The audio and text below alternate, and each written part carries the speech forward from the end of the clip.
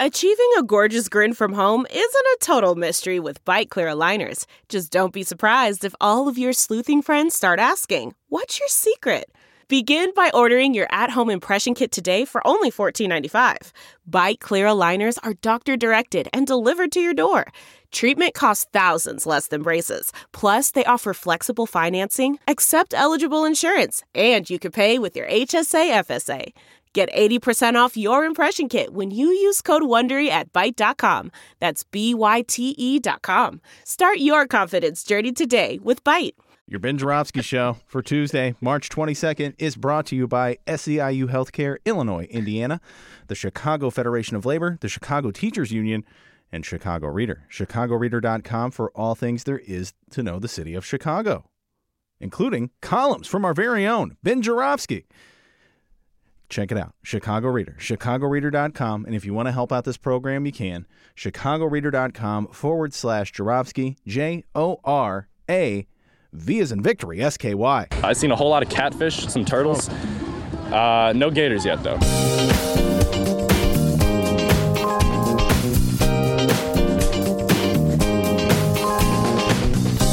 It is Tuesday, March 22nd, and this is the Ben Joravsky Show.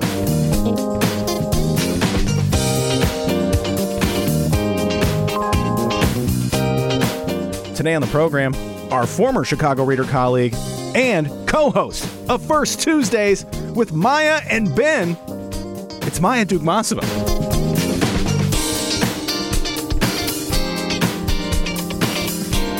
And now your host, Chicago Reader columnist Ben Joravsky.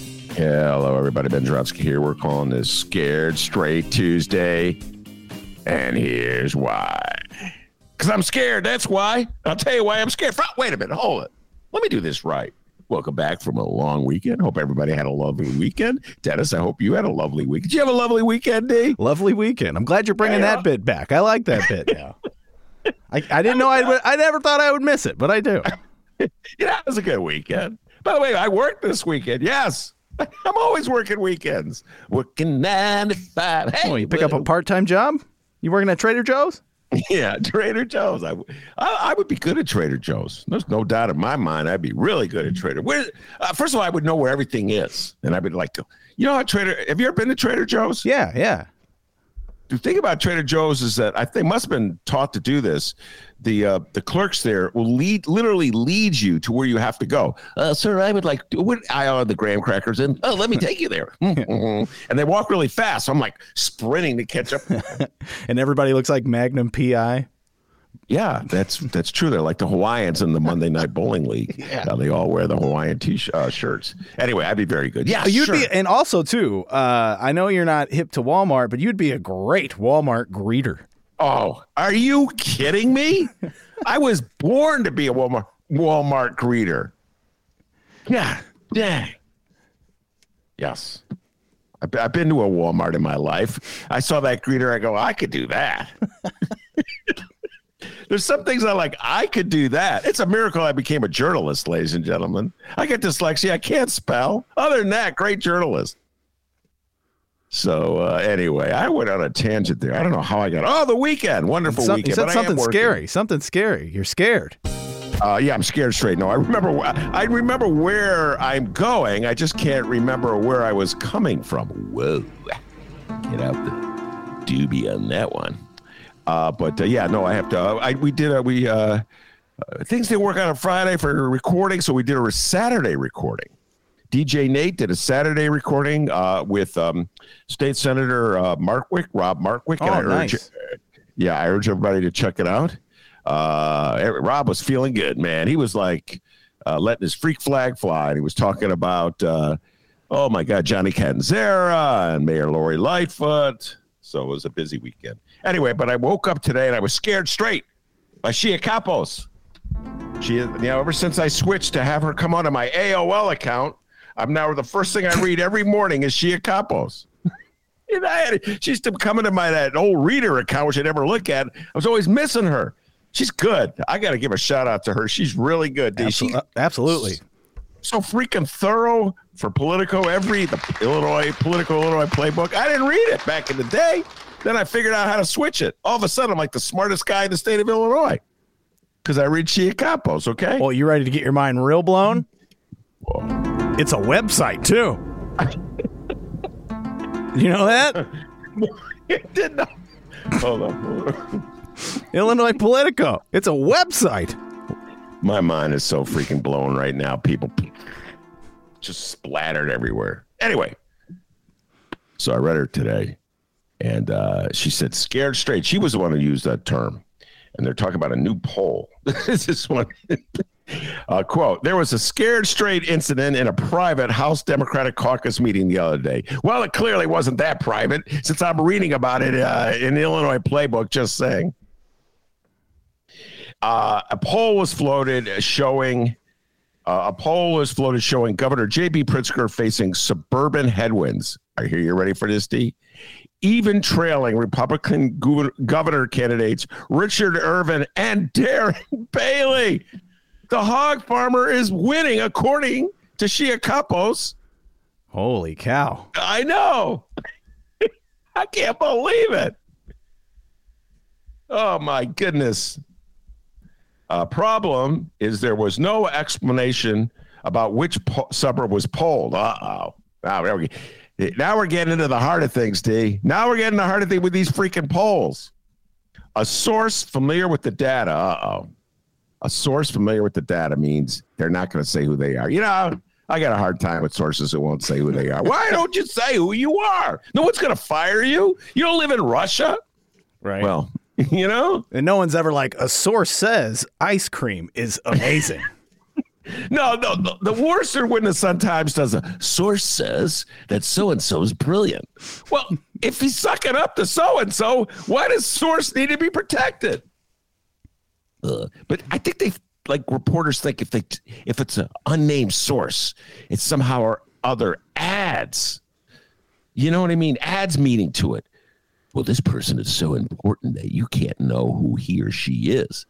But he or she is very important because only important people don't let you know who they are. Huh? What? Say what? To quote Scott Duff. That was a big Scott Duff thing. Remember, he used to say that. Oh, yeah. Anyway, I just lost it. So, yeah, a source close to the poll tells Playbook that the burb wasn't Cook County, but conservative swing district areas where House Dems are trying to gain traction. That didn't prevent the gulp some lawmakers had. That's a funny sentence. That didn't prevent the gulp some lawmakers had. Like, ooh, I'm going to do that the right way. That didn't prevent the some lawyer. You like that gulp? That's a great gulp. Add that to the catalog. The poll, which was first reported by Capital Facts blog. Yeah, Rich Miller. Come on. Rich Miller's the man. It's Rich Miller and Shia. Come on, Shia. You could have mentioned Rich Miller. You could have said Rich. Kind of rival. Don't you think they're kind of like rivals, D? No. Elbowing each other for the first scoop. She's done it before. I've seen it. Guys, you don't have to worry about me. I haven't had a scoop in like, I don't know, 90 years. So we kind of got one a few weeks ago with Sue Garza. Oh, yeah, we got it. Then I got scooped in my own scoop. You know, it's charming. You know? It's charming. I'll tell you, Shia Campos and Rich Miller wouldn't have been scooped in their own scoop. I can tell you that right now. You got to know how to handle scoops, okay, kid? Both of them are younger than me, but I have this image of sitting down with them and they're saying, like, son, let me tell you how the game is played. By the way, you get a scoop. You got to handle the scoop. We should keep our ear on the ground for this Martwick interview. Maybe that'll happen too. Who knows? Be on the lookout. Don't get scooped by your own scoop again. Yeah, don't get. I know Martwick said a lot of interesting things. I probably will get scooped in that one too. God dang, I hate it when I get scooped.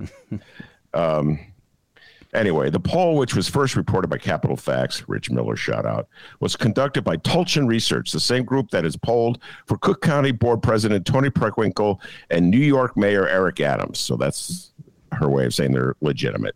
The poll also addressed issues of concern, the top being crime, surprising anyone. We got Maya Dukmasova coming on. That'll be kind of what we're talking about, sort of, maybe. Others familiar with the poll say House Speaker Emanuel Chris Welch, Dennis's favorite, was trying to light a fire under Democrats to get them on the campaign trail by showing that no contest can be taken for granted. He asked his caucus to keep the numbers private, which didn't go so well. Yeah, 'cause I'm reading about him right now. Oops. I don't believe Chris Welch, ever, if he said that, keep the numbers private, ever thought that anybody would keep the numbers private. In fact, I'll go so far as to say this, D. It was like this really complicated game of chess where Chris Welch told him to keep it private, knowing that they would go public with it, which would enable him to say, I told him to keep it private. Chris Welch plays his cards very close to his vest, ladies and gentlemen. A House Democrat spokesperson did not respond to a request for a comment. There you go. The polls data created a kerfuffle, well, blah, blah, blah, blah, blah. Anyway, the bottom line is this. Democrats in this election cycle are very vulnerable on the issue of crime. We've talked about this a lot on this show. And as such, the Republicans will be using absolutely everything they can to make it seem as though somehow or other the election of Democrats will mean the end of civilization as we know it. As a horde of violent criminals will descend upon us and destroy us. And that's their, I guess that's what the polls show as a winning ticket for them. And that's what they're going to do. We'll have journalists like Maya Dukmasova working overtime to point out the fallibilities of their logic, to show how the system is not working the way they say it's working, but it doesn't matter. They were going to broadcast this message 24 hours a day, 7 days a week to scare voters into voting for Richard Irvin for governor against J.B. Pritzker. And I just want to point out something. I cannot point this out enough. It's kind of appropriate that I'm pointing it out with Maya about to come on the show because we talk about judges a lot. But right now, as we speak, there's confirmation hearings in the Senate for Ketanji Brown Jackson, Supreme Court nominee, Justice Jackson, I hope, when it's all said and done. And Republicans are basically using it as their opportunity to broadcast a message intended to scare the hell out of voters. And so they talk in terms of her as a public defender and how she represented dangerous criminals. And so it's just like sending out this vibration that, like, what? If you're accused of a crime, you're not allowed to have a lawyer? You should just go directly to jail? Is that what they're saying? And I just want to contrast this. I wouldn't normally do this. I wouldn't play their game, but I feel I have to play their game. Richard Irvin, who, according to this poll, is doing very well against J.B. Pritzker because of the crime issue, is himself a criminal defense lawyer. And the Tribune did the story about a month ago, and I guess they just are ignoring it right now. He handled all kinds of scary cases, kidnapping case, domestic violence, sexual assault. A man hit a cop, allegedly. But now he's not talking about that. They're all talking about how it's Democrats who are soft on crime. And my only point is this. In our system of justice, we're supposed to be able to defend ourselves. We're innocent until proven otherwise. Right now, they're trying to scare the hell out of you into thinking that anybody who had anything to do with representing someone accused is responsible himself for the crime. That's what they're doing. That's the argument they're making for to vote against Ketanji Brown Jackson. I guess it'll work in terms of getting Senate votes. It'll probably be a 50-50 split. I don't know if any Republican will vote for her, and so it'll have to come to Kamala Harris. But it's really interesting. It seems to be working at the moment, sad to say, as this poll scared me straight that was reported in Shia's column today. All right, enough on that. I'll bring back my remember. I think we're done. The campaign, of course, is not done. Campaign, of course, is not done. Not done. Flannery giving Mr. Irvin a hard time. All right, Maya Dukmasova, welcome back, Cotter. It's good to see your smiling face. Thanks for having me back. And before we get started, let's promote First Tuesday. And Maya, I don't know if you saw it. Maya was chastising me earlier today that I did not do a Facebook promotion of First Tuesday, and I was guilty on that front when she chastised me. But since then, I am now innocent. Okay, can you go from guilt to innocent? I've since promoted it on Facebook, so the world should know about this great show we have lined up for April 5th, Tuesday, April 5th at 6:30 at the Hideout. Maya, why don't you tell the world who will be on our show? We have a very special show. I am very excited about this show. We're calling it The Fall of the Velvet Hammer. This is a show devoted to discussing the rise and fall of Michael J. Madigan, as much as this is possible to do in the span of about an hour and a half. And our guests are going to be political consultant Elena Hampton and WBZ government and politics reporter Dave McKinney. So these people, you could not find two people who know Mr. Madigan's political and legislative operation inside and out. And I'm really excited to talk with them about the aspect of this entire, his career and the scandals surrounding him from the perspective of politics and political, organizing, power plays and all of that, but also to talk about, what this man did to help and hurt Illinois over the nearly 40 years that he was in this position of power. So, I think that here's what I'll say. I feel that a lot of there's two types of people in Chicago, in Illinois, I suppose. Those who have something to say about Michael Madigan that is coming from a place of some knowledge and understanding about who he is and what he means, and those who have heard his name but don't actually have any idea of why he's important. And so I really hope that we can make this a show that's not just going to be insider baseball for the people who've been following Madigan's every move for decades, but really to give people an overview of why this is a name everyone knows, and what's actually important for us to consider about him. To me, this guy is like a kind of Robert Moses figure of Illinois, widely known and probably not really well understood. And I think that I remember very clearly the moment when I arrived in Chicago, and the first time I heard anything about Michael Madigan was from an Uber driver. This was back when people still talked to their Uber drivers, when Uber was first getting started. And this man was just railing about how corrupt Madigan was. I had no idea what he was talking about. I hope we'll be able to give people a sense of what was really there, why this guy was such an effective political operator, and why it was this ComEd scandal, rather than this sexual harassment scandal inside his political operation that actually brought him down in the end. So we're doing this on Tuesday, April 5th at the Hideout and 6:30. Grab your tickets. They're available online, $10, and we'd love to see you. Yeah, and I would just talk a little bit about our guests. I already mentioned them. Elena Hampton is a political strategist. She got her start with Michael Madigan. She was a key political operative for Madigan. So she knows the Madigan political organization from inside and out. She was one of his operatives that he dispatched in the all-important Juliana Stratton versus Ken Duncan campaign of 2016. That's how I first met her. And she worked with Marty Quinn, who's Madigan's top chief political operative, or was. And so Michael Joseph Madigan was not only the Speaker of the House, he was the chairman of the Illinois Democratic Party. And as such, no detail was too minor for him in terms of winning elections and holding on to power. And so there's so many Democratic lawmakers who owe their seats to Madigan.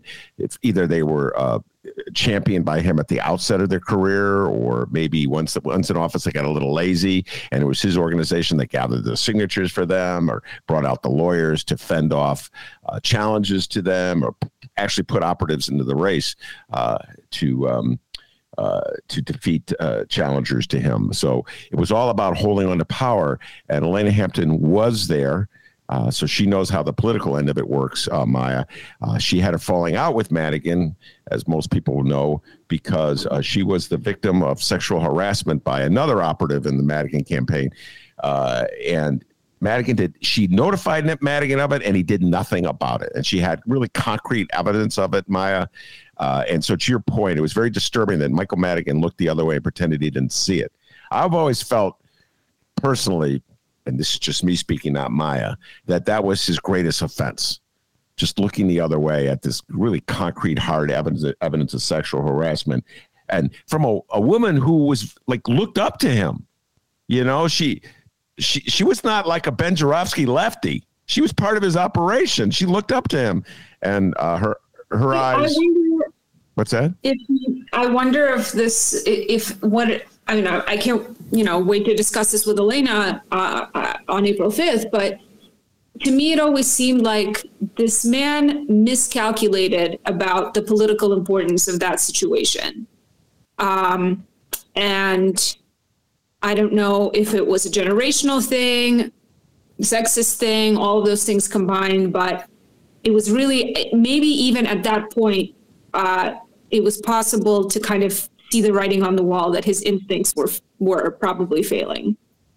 Yeah, and I tend to look at things more personal. You know this about me.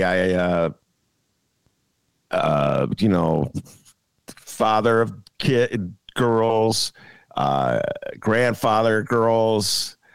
I admit I'm old school in this kind of way. If someone that thought of me like an uncle figure came to me and told me about this kind of harassment, I would be so upset on a personal level. Do you follow what I'm saying? And so Maya used to tease me, Uncle Ben. She would come in and I'd give her a ride home. I remember it. And that's kind of how. I never told you Uncle Ben in my life. Oh my God, that is so not true. I remember where I was in the car. Uncle Ben is going to give us a ride home. We were coming back from a reader meeting about 4 years ago. The point is. I dispute that characterization. Okay, let's go back in time and let's play the tape. Hey, Uncle Ben's going to give me a ride home. There we go. The point is that I just think on a personal level, he left her hanging, just to put it mildly. And it was just a horrific judgment. Anyway, so she could talk about the political operation and she could address the issues that you're raising. Whether I think it's important. I really do think it's important to also discuss, because I think in the noise around the political aspect of it, in the conversation around his kind of moral failings on this issue, obviously, I think we often lose track of what was it that this guy was doing for 40 years, like for the, what affecting the rest of us, essentially, being in this very powerful position in the State House. He must have gotten something accomplished, and he must have done some harm that was way bigger than interpersonal, and he must have, I don't know, but I'm assuming he also did some good as well. So I'm really, I'm excitedly prepping for this conversation, and I'm also looking forward to learning new things that I probably will have missed in my prep as well. Yeah, and before I forget, Dave McKinney, WBEZ journalist extraordinaire, and he has covered so much of the Commonwealth Edison scandal that eventually brought Madigan down. So he'll be able to fill in a lot of the details on that, and together with Elena talk about the pros and cons of Madigan in the State House. So it will be a fascinating evening, or a total lessons for about Illinois politics from two very smart people, and I urge everybody to check out that show. All right, Maya, let's switch now. Crime is on my mind. Judges are on my mind. Sentencing is on my mind. And I'm watching how the whole issue of criminal justice being twisted as we head into an election season in November. This is not the first time I've lived through this. This is a recurring theme. Law and order is a guaranteed topic that Republicans will raise. So this is on my mind as I talked about at the opening. You had a very interesting article, your latest article in Justice Watch, talking about the judge who oversaw the sentencing of Jason Van Dyke for shooting for the murder of Qua McDonald. And just, it was a very dispassionate story that just sort of laid things out. So why don't you give folks an overview of the story, and then we'll zero in on some of the specifics. Yeah, so Injustice Watch is in partnership with the BGA and a civic journalism organization called DataMade, a civic data kind of a group of data analysts called DataMade. And we have access to court data through the circuit, is what we call it. It's a database of every criminal case that was processed in Cook County between 2000 and 2018. So really 20 years of court data.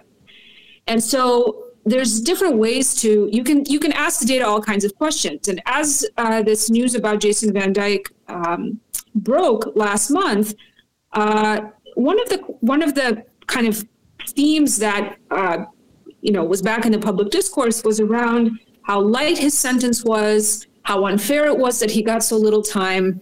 Questions about whether that sentence was even legal because he got sentenced for second-degree murder, but not the 16 counts of aggravated battery, but that's a whole separate question. And I just thought to myself, well, okay, was his sentence actually lighter than the typical Cook County defendant convicted of second-degree murder? Was it actually lighter than the typical sentence that Judge Gahn hands out for this conviction? And so I started analyzing the data, and what I found is that Jason Van Dyke, his sentence was basically half as long as the typical Cook County defendant's second-degree murder sentence, and more than half as long or less than half as long as the typical sentence that Judge Gahn gives out for this conviction. I found 55 cases that Judge Gahn handled between 2000 and 2018 where he imposed sentences for second-degree murder. And in those cases, I mean, there were only 5 where people got less time. I mean, the minimum time you can get for second-degree murder in Illinois is 4 years. It's the very minimum prison time. So there was Jason Van Dyke got 6 years and 9. Well, he got 81 months, 6 years and 9 months, I believe. And that was very, very much on the low end of the sentences that Judge Gahn gives out, and system wide. So people knew this. People had been making this critique for all kinds of reasons, because he's a cop, because he's a white man. But I thought it was interesting to actually see the numbers bear this out and support this claim. And in the process of reporting that, I also learned some interesting things about second-degree murder in general. Let me go into that a little bit. I've always been confused by second-degree murder, exactly what's at stake there. So why don't you explain the distinctions between second-degree murder and first-degree? Go ahead. Yeah, so it used to be called, until the late 80s, it used to be called voluntary manslaughter in Illinois, but then they changed it. They changed the name to second-degree murder. But basically, it is in order to be convicted of second-degree murder, a jury has to find that you are guilty of first-degree murder, but that there were circumstances around the event that made you believe that your life was in danger, but that belief was unreasonable. Because if the belief was reasonable, then the jury has to find you not guilty, because that's a self-defense case. So the entire Van Dyke trial came down to his lawyers trying to argue that Jason Van Dyke reasonably believed that his life was in danger. The jury found that he was afraid, but that this fear was not reasonable. Therefore, he was guilty not of first-degree murder, but of second-degree murder. Essentially, this case, some would probably argue that actually most murders that happen are second-degree murders, because very often people get killed. Homicides essentially happen when there are fights, when somebody is, thinking that somebody's going to kill them if they don't kill them first, or if there's, domestic violence incidents where somebody, is either in a fit of rage or responding to a fit of rage. There's the kind of premeditated murders that don't involve a conflict. are relatively rare, I think. But even if it was not premeditated, I mean, the kind of murder that I think most people would say was the Jason Van Dyke, Laquan McDonald situation, I would wager that even that is still less common than situations where people are thinking that, somebody's going to get killed here, and one of them ends up prevailing, or whatever. One of them ends up killing the other person. Anyway, despite the fact that life circumstances might make it that a lot of murders are second-degree murders, very few cases are actually charged as second-degree murders, because state's attorneys, prosecutors typically like to charge the maximum that they can in order to create maximum leverage to pressure defendants to plead guilty. So if you charge a first-degree murder, you're more likely to get a higher bond. The person is more likely to stay in jail pre-trial, which will create pressure on them to plead guilty rather than go to trial. And this is something obviously we all know about, how caseloads in the criminal justice system are so overwhelming that the kind of primary way that the prosecutors' offices deal with them is by just trying to pressure as many people as possible to plead guilty rather than go to trial, because trials are expensive, time-consuming, and there's various ways that people can get kind of punished for going to trial, essentially by being dealt with more harshly, prosecuted more aggressively. Judges can be harsher on people. Sometimes they say, when people try to go to trial. So the entire system, basically, most cases that get charged end up in plea deals, not trials. And so because cases are rarely charged as second-degree murder, usually people will start out getting charged with first-degree murder, and then either as part of a plea deal, the prosecutors will be like, all right, we'll bump this down to second-degree murder if you agree to like X amount of time, and then, you're out of our hair. Or if they go all the way to trial, like Jason Van Dyke's case did, they'll end up like his case, where, a judge or a jury essentially decides in the end that, yeah, this is not, the evidence here does not support a first-degree murder conviction. This is second-degree murder, because of the unreasonable belief in the, fear of their life being in danger. So when you consider the factors that may have led the judge to give Jason Van Dyke a lighter sentence than he traditionally does, as dispassionately as you can, lay out those factors.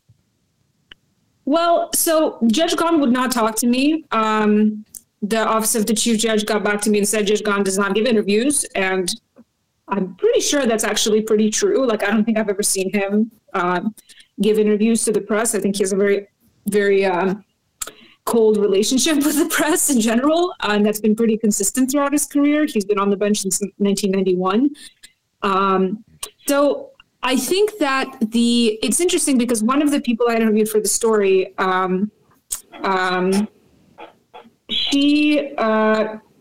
Aisha Cornelius Edwards, she's the head of the Breathing Green Legal Aid, who was a Cook County prosecutor between 2005 and 2013, and then left the office and got into kind of criminal justice reform work and legal aid work.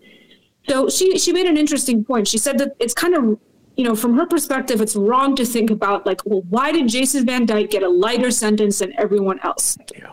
What we should really be asking is how come everyone else isn't getting treated with the care and attention that Jason Van Dyke got treated? Because, from where she was sitting, she was watching this trial very closely. And from her perspective, Judge Gahn very carefully examined all the factors, all the mitigating factors, Jason Van Dyke's history, and really kind of listened and treated him as a human being. Yeah. And that the sentence was an appropriate sentence given all of those factors and all the care that went into this case.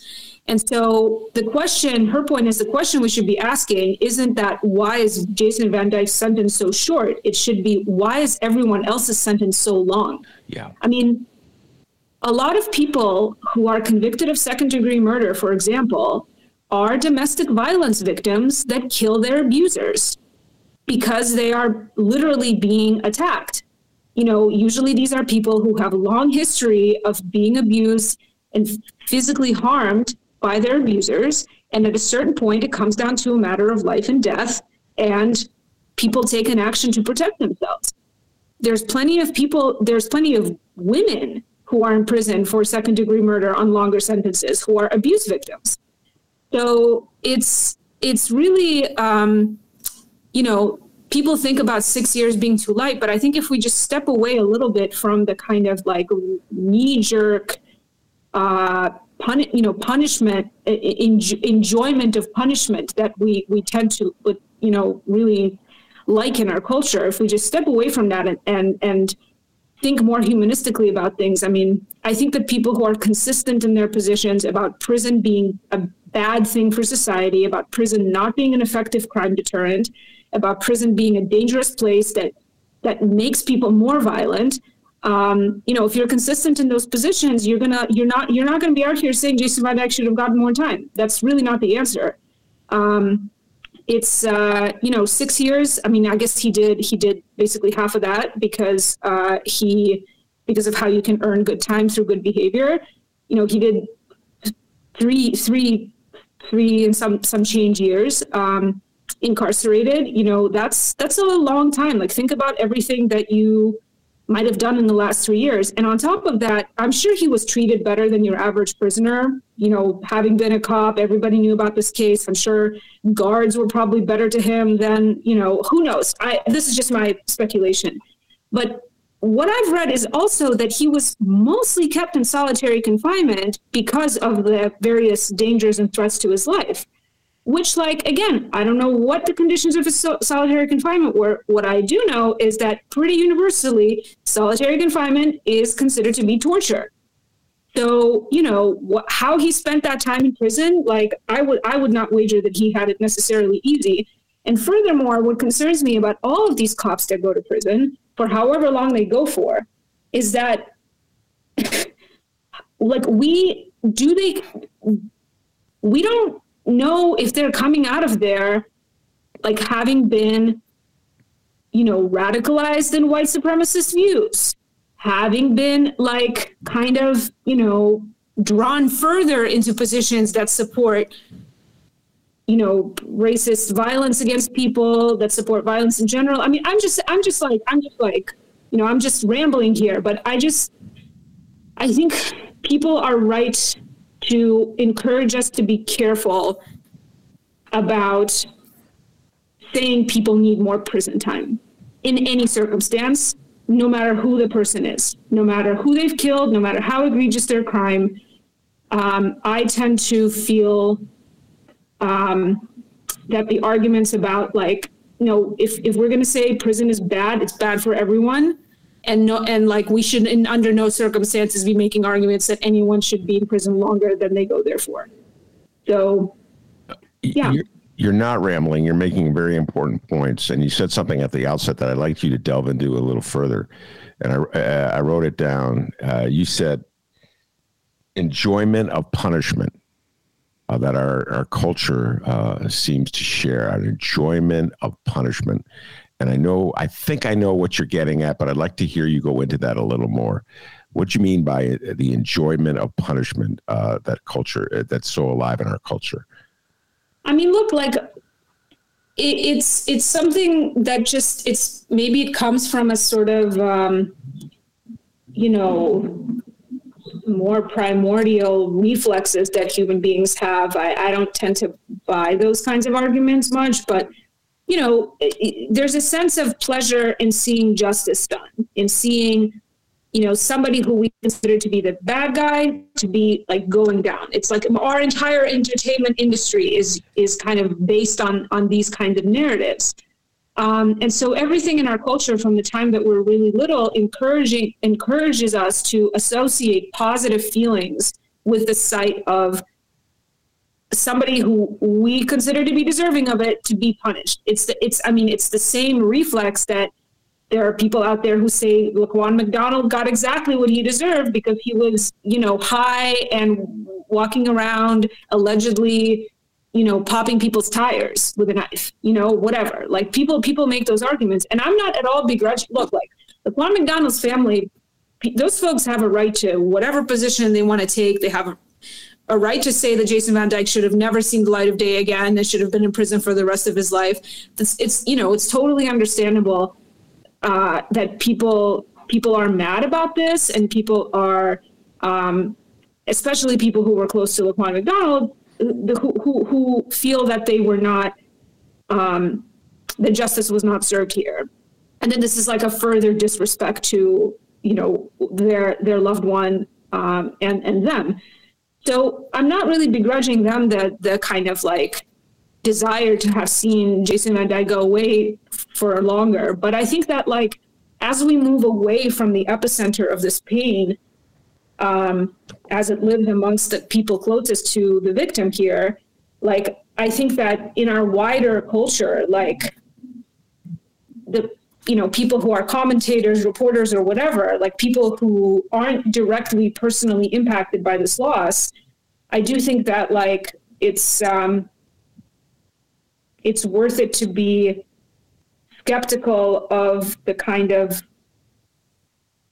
the glee we might feel to see like a person who seems to deserve it like go down for what they did. I'm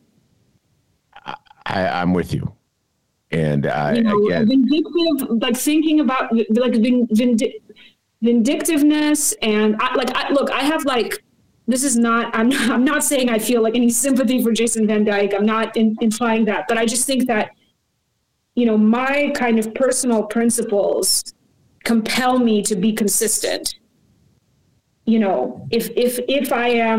If I feel convinced by arguments that prison is bad for our society, it's bad for the people there, it's bad for all of us who aren't there. Mm-hmm. Like, I can't how would I be consistent in my views if I had those views to say that like, oh yeah, it's bad for everybody except for these people. These people should be in prison forever. You know what I mean? Like, it's just,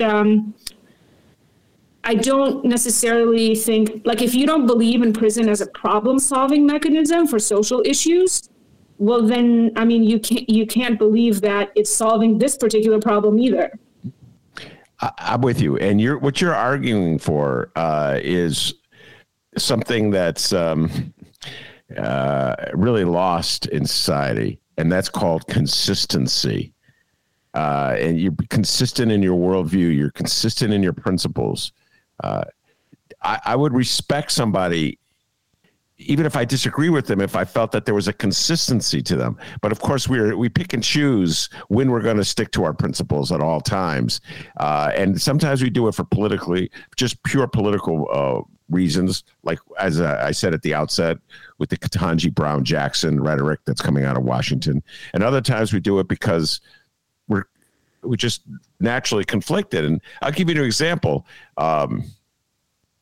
After the January 6th insurrection, we had a lot of people come on the show and make the point about the images of security guards helping some of the older insurrectionists down the step. There was this one image, I don't know if you saw, of a security guard or a guard leading this older woman down the Capitol steps. And people come on the show and go, can you imagine them doing that if she wasn't an older white woman? It was a black woman. And I totally understood that reaction, but I had the feeling that you had when you started this well, maybe that's how they should treat everybody. It's not that. So what do you want them to treat the older white woman like they would treat a black person, beat her up? Or do you want them to treat the black person like they would treat a white person, let her down the stairs, which is the point you were making in terms of the judge's sentencing of Van Dyke. And it's just so hard, Maya, in society right now. Yeah, and but I also do think that it's something that every person has to, it's very hard to convince people to change their views on this stuff. Like, it's something that really every person has to go through individually and, through a process of kind of like political consciousness building and education. And it's not a position that's very easy to, it's not a worldview that you can easily, I think, convince people of just by, just by talking about it at them, so. Yes, that is for sure. Yeah, everyone should read the story. InjusticeWatch.org. You'll find it there, as well as actually this is no longer my latest story, because we just published the story today, just right before I came on, that I wrote about a man who walked out of prison a couple weeks ago in Joliet, 28 years earlier than he expected. He was convicted of a first-degree murder. He did not fire a gun at anybody. He happened to be driving a car from which somebody else fired a gun, a person that this guy did not even know had a gun. He was arrested first. Corzell Cole is his name. This was a case out of Joliet in the early 2000s. Corzell Cole was arrested first. It was put on trial. His lawyers did not let him testify, and he was convicted of first-degree murder because the jury had no information about anything other than that he was driving the car from which this shooting occurred. And based on the state's accountability theory, he was held accountable just as much as the person who was shooting. But at the time that Corzell went to trial, the shooter had not yet been arrested. And he was arrested a year later and went to trial a year later. And when he went to trial, he testified that he was fearing for his life because there was like an ongoing conflict between him and people in the other car. And he was sure that if he didn't shoot first, he would be killed. So that guy got sentenced, he got convicted of second-degree murder because the jury found that a murder did occur, but that his fear was unreasonable, but that he was afraid. So the guy who was the shooter ended up getting a lighter sentence than the first guy who was convicted of first-degree murder.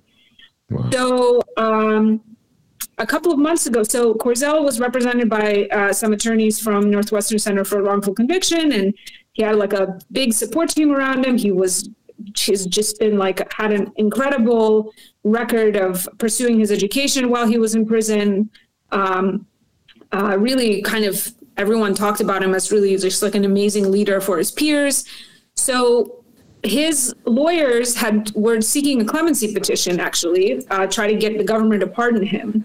And the Will County State's Attorney, James Glasgow, who's like a 7-term incumbent, he said, wait a second, this is all messed up. This guy went away for a first-degree murder that never even happened because the person that shot was never convicted of first-degree murder. So what he ended up doing was getting the case back to court, and he cited a new law that we have on the books that talks about resentencing in the interest of justice. And he was, in the end of February, they threw out his first-degree murder conviction. He had to plead guilty to the second-degree murder, but even though he does not believe that he was guilty at all, what was on the table was that if he pled guilty to the second-degree murder, he could walk out of prison immediately because he had already done all this time. Mm-hmm. He was in prison for 19 years and 4 months, his entire adult life, basically.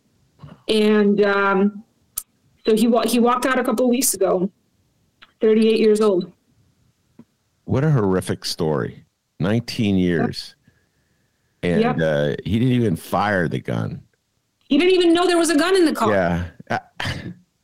So he said, the way he said it to me was like, look, I feel like I've been wrongfully convicted all the way, but I just couldn't pass up an opportunity to just get out of prison. You know, what can you say? I would have taken the same deal. Yeah. I would have taken the same deal. I mean, you're tagged. Yes, you're tagged with an unjust conviction. But you're right. I know there's some people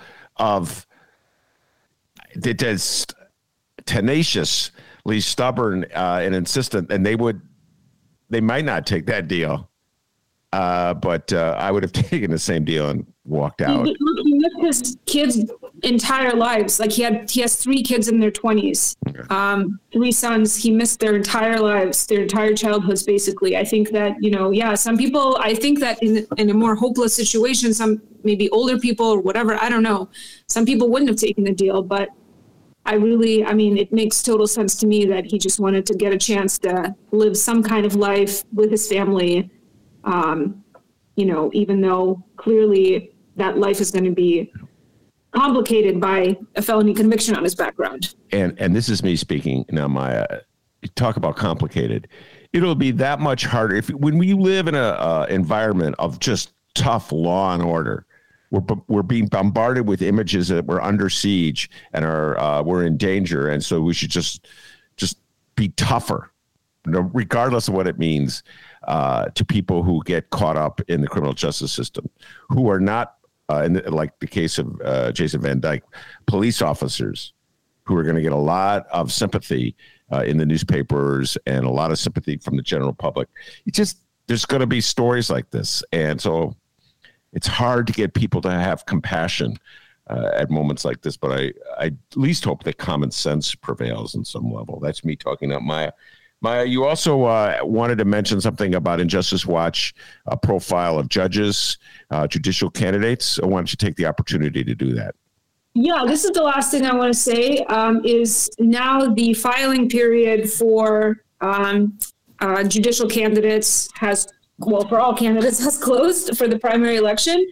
And we have if you go to injusticewatch.org and click on Judicial Election Guide at the top of the page, you will see an opportunity. There's a way for you to look at a form that we created that lists all of the candidates for judge. And if you know any of these people, if you if they have been your lawyer, if you've known them professionally or personally, or had them be your judge before, because some of these people are already sitting judges. If you know anything about them, if you have any thoughts about them becoming a judge, there's a way for you to share those thoughts with us, either anonymously or share your contact information if you don't mind chatting with one of us. So that's InjusticeWatch, all one word, .org. And then at the top of the page, you can click on Judicial Election Guide, and you will see a link to that form. There was actually, the next story I'm planning is about how there's been fewer candidates filing, to run for judge than like pretty much in any other year on record. So I'm going to try to get to the bottom of that. I'm guessing it has something to do with how hard it is to collect petition signatures when there's COVID and it's in the middle of winter. So yeah, we're in the heat of researching our judicial election guide. So any kind of tips, information about these candidates could be really helpful. All right, very good, Maya. Thank you so much. And we'll see you April 5th at the Hideout. Once again, the subject will be Michael Madigan, Elena Hampton, and Dave McKinney will be joining us. And like I said before, they really know their stuff, the two of them. And I'm going to sit back and learn a lot. And by the way, we do have questions. I just have to always point this out. So Maya and I will make I know that a lot of the people who show up, Maya, are going to have what questions they're going to want to ask Elena and Dave. So I'm going to make a pledge right now that we're going to give ample time for questions from the audience. That's where you get the curveballs. You never know. You know what I mean, Maya? Those first Tuesday curveballs. Where did that come from? And it's always fun. Exactly. All right, very good, Maya. Thank you so much from Injustice Watch, my partner in crime at First Tuesdays at the Hideout on April 5th, and my former colleague at my beloved Chicago Reader. Thank you very much, Maya. Appreciate it. And all right, and that's our show for today, Dennis. You did an outstanding job as always, and as Maya will tell you, the campaign, of course, is not done. Mike Flannery, that is vintage Mike Flannery journalism. Did a great job, Flannery. You know you did. You're feeling pretty good about it. Really asking Richard Rubin the question about abortion rights. Habit was the response. All right. I want to thank the man, the myth, the legend, the pride of joy of all in Illinois, without whom this show would be possible. And as Maya will tell you, back home and on, they call him Dr. D, and the D stands for DeMarvelous. Give yourself a raise. Take it out of petty cash. See you tomorrow, everybody.